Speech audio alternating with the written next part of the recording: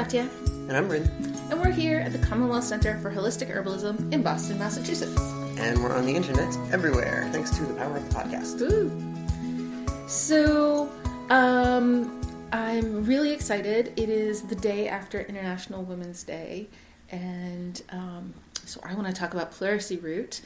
And you might be thinking, pleurisy root? Katya, what on earth does that have to do with International Women's Day? Well, let us do the thing we have to do, and then I'll tell you all about it. Nice. So the thing we have to do is say that we are not doctors. We are herbalists and holistic health educators. The ideas we discuss in our podcast do not constitute medical advice. No state or federal authority licenses herbalists in this country. These discussions are for educational purposes only. Everyone's body is different, so the things that we're talking about, they might apply to you, they might not. But what they will do, for sure, is give you some information to think about and to research further. And of course, we want to remind you, like we always do, that your good health is your own personal responsibility, which might sound stressful, but actually it's super empowering. So the final decision in considering any course of therapy, whether it is something discussed on the internet or something prescribed by your physician, is always yours. So with that... Yeah, with that... Let's talk about pleurisy root. Let's talk about it. So, International Women's Day actually started out as a socialist holiday, and it grew into international. It grew that way. When I was a student in university in Russia, I remember celebrating Women's Day. It wasn't International Women's Day then, it was just plain old Women's Day. Was it the same as the one you called Lady Day? It's Lady Day. Lady Day. And now it's like all the thing. It's like all the rage. It's International Women's Day. So it's kind of odd that I don't know if we actually consider Russia a world leader on this issue. Well, it was directly tied into socialist Soviet, whatever. Right, okay. But I like to think about on International Women's Day, I like to think about the work that women do, and specifically I like to think about the under-recognized work that women do. It seems like a really appropriate time to spend a little time thinking about that. Yeah. And this is something that we have talked about in class a couple of times, and there was this really interesting article that came out in May last year. So this was in the New York Times. We'll get you the link to this. But the meat of the article was really referencing a study that was published in JAMA, the Journal of the American Medical Association, in their neurology journal. And the study's called Dementia Care, Women's Health, and Gender Equity. And the real kind of key bit from this paper here, this study, goes like this. This is a quote. Women provide nearly 2/3 of all elder care. And wives are more likely to care for husbands than vice versa, and daughters 28% more likely to care for a parent than sons. The best long-term care insurance in our country is a conscientious daughter. Making up 47% of the workforce in 2015, burgeoning caregiving demands will disproportionately fall on working-age women, as will the associated decreases in self-esteem, and then they go on to explain the health consequences of that. So the health consequences of caring for an aging parent. Yeah. Not to mention financial and career-oriented, and on and on. So this was kind of a wake-up call about the fact that, first of all, we recognize that there's a large and growing problem with dementia affecting adults in our country. Some indications are that this is striking people at younger and younger ages.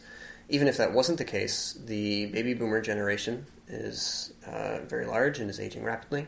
And so there are a great many people each year who are entering into various stages of dementia that make it requisite that they have somebody to care for them. Mm-hmm. And what this was pointing out was that tends to fall on women. Yeah, that quote is just amazing. The best long-term care insurance in our country is a conscientious daughter. And that was written by the fellows who worked on this at Stanford University's Clinical Excellence Research Center.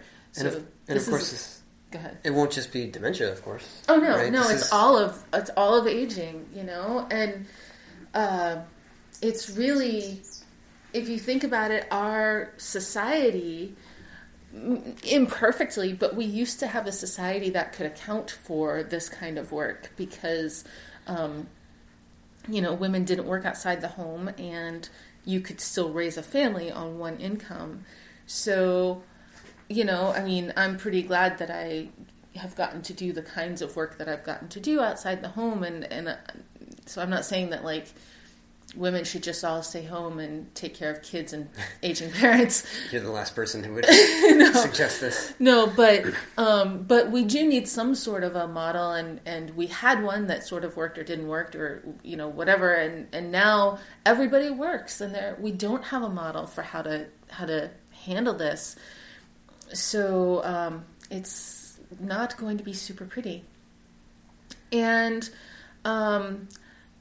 that's what I want to talk about, because I've watched all of my three mothers do this, and by that I mean my own mother, and then the mother of my ex-husband, who is the father of my daughter, as she was going through it, and then my mother-in-law, Rin's mom, go through it as well, and they all three had very similar experiences.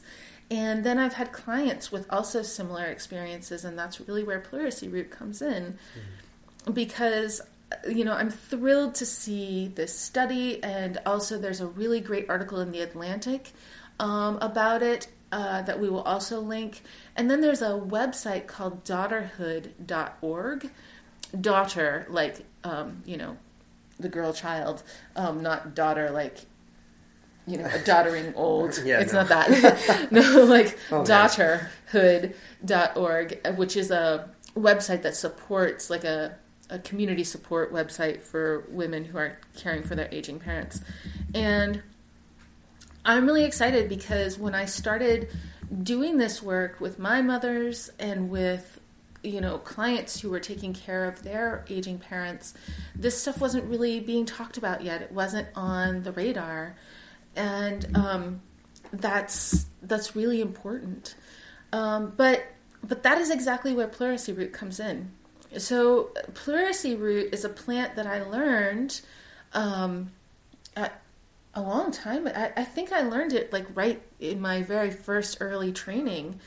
But I never had an occasion to work with it because I'd never known anyone who had pleurisy, and I'd never seen any pleurisy. And I was kind of like, well, this is kind of a weird plant, like oddly specific. And so Pleurisy Root, pleurisy, if you are not familiar with this condition, is when the pleura is the sac that holds your lungs.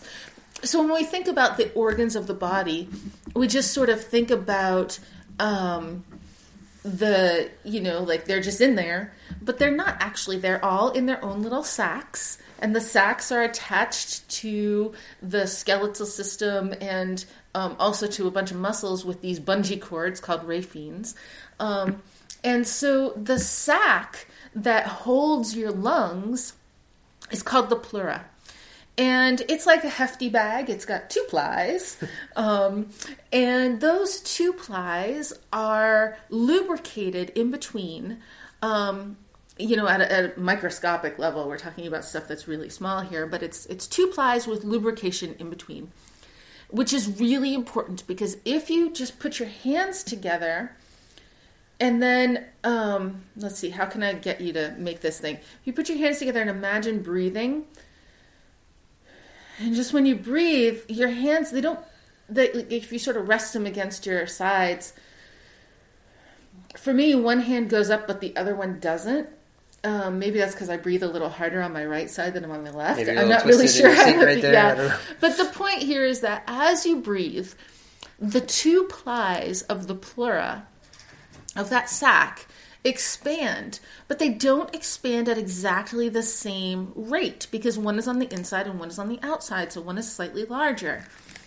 So there's lubrication in between them so that they're able to slide against each other easily without pain or without causing friction. Pleurisy is when you get to a place where that lubrication has dried up. So every time you take a breath, the two plies of that sac are rubbing against each other with no lubrication and causing friction, and it is tremendously painful. And the way that it usually happens is that somebody gets a bronchial infection. Maybe it turns into pneumonia. Maybe it's just walking pneumonia. Maybe it's just a really crappy round of bronchitis. But there's not the time to take to stay home from work and just stay in bed and recover for however long it takes to do that, because you got to go to work, or you got to take care of the kids, or in this case, you have to take care of the aging parents, and that is a absolutely full-time job. And so it turns into, like, you know, walking bronchitis or walking pneumonia, and you're still sick, but you're just doing what you got to do. And eventually that state progresses so far that it gets to pleurisy, where you've just dried out all that lubrication. And so now every time you breathe, it's so painful that you begin to take these very, very shallow breaths.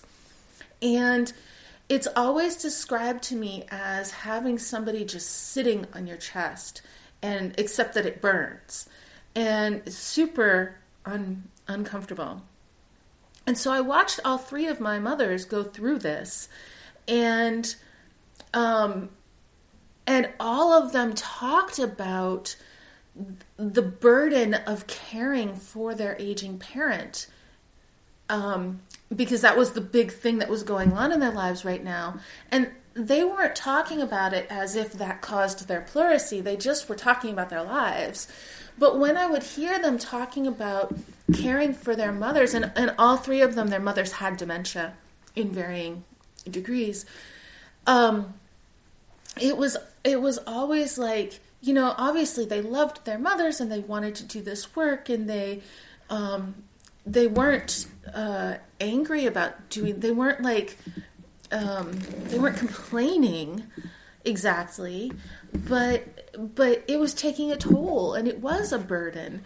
And so they were talking about that burden and how it felt. And it was when the first time I went through this was with my ex-mother-in-law, and she said, you know, it just feels like there is a giant heavy weight sitting on my chest. And every time I try to breathe, it burns and it hurts. And I thought, yeah, this is pleurisy. And I know I can just, you know, I can give her pleurisy root. And it's funny, I didn't even really know the plant very well yet. But I was like, hey, finally, pleurisy. I get to use pleurisy root.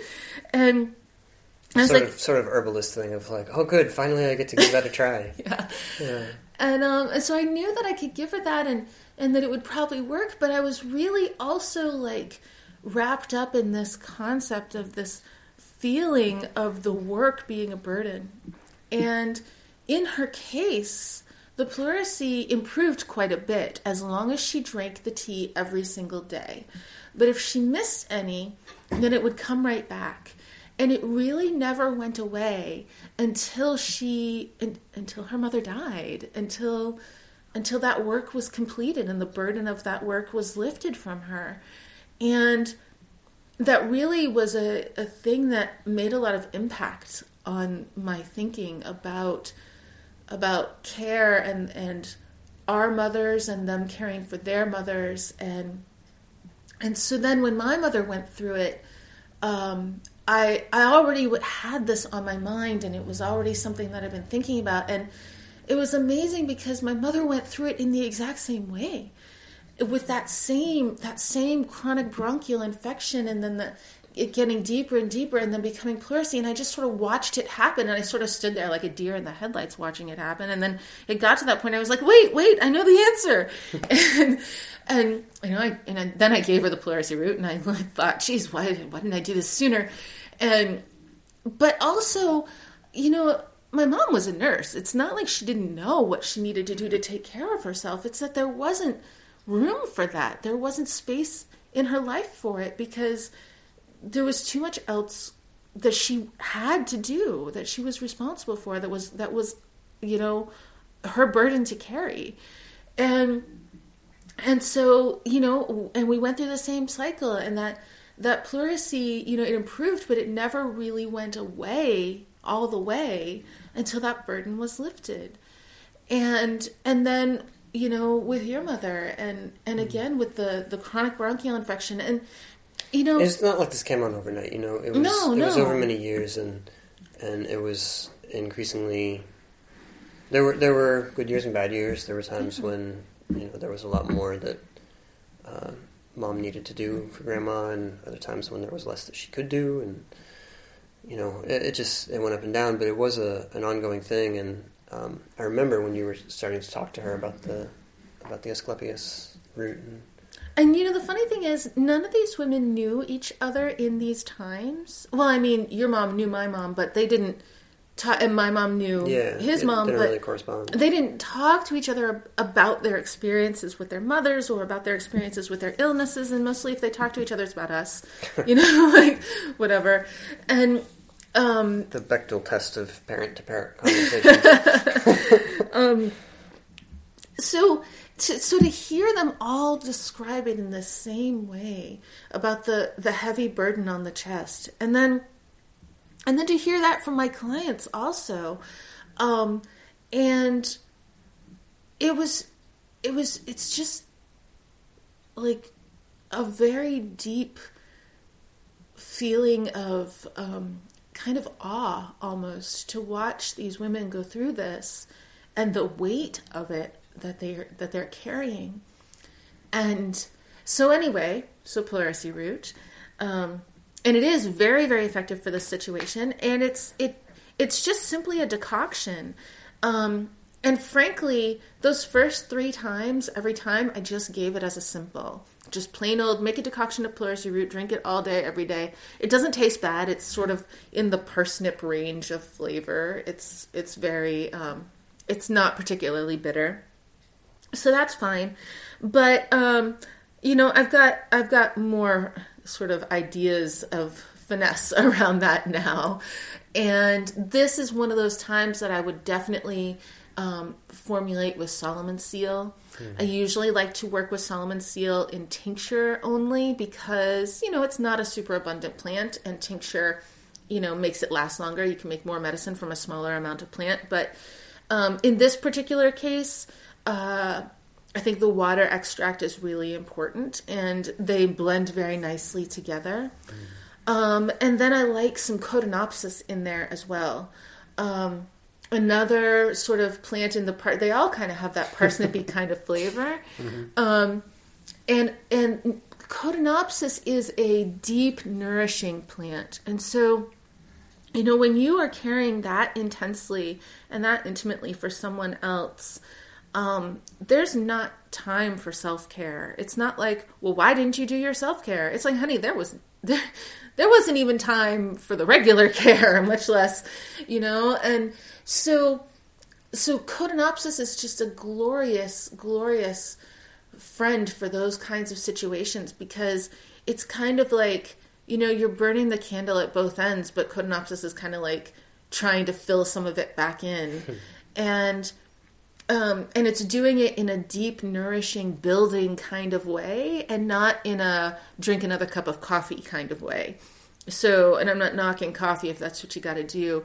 You know, sometimes that is what you got to do, but it's good to be putting that back afterwards, and Cotinopsis really does that. So these days I would put those 3 together, and then flavor-wise, if that flavor did not appeal, then I'd toss a little cinnamon in there.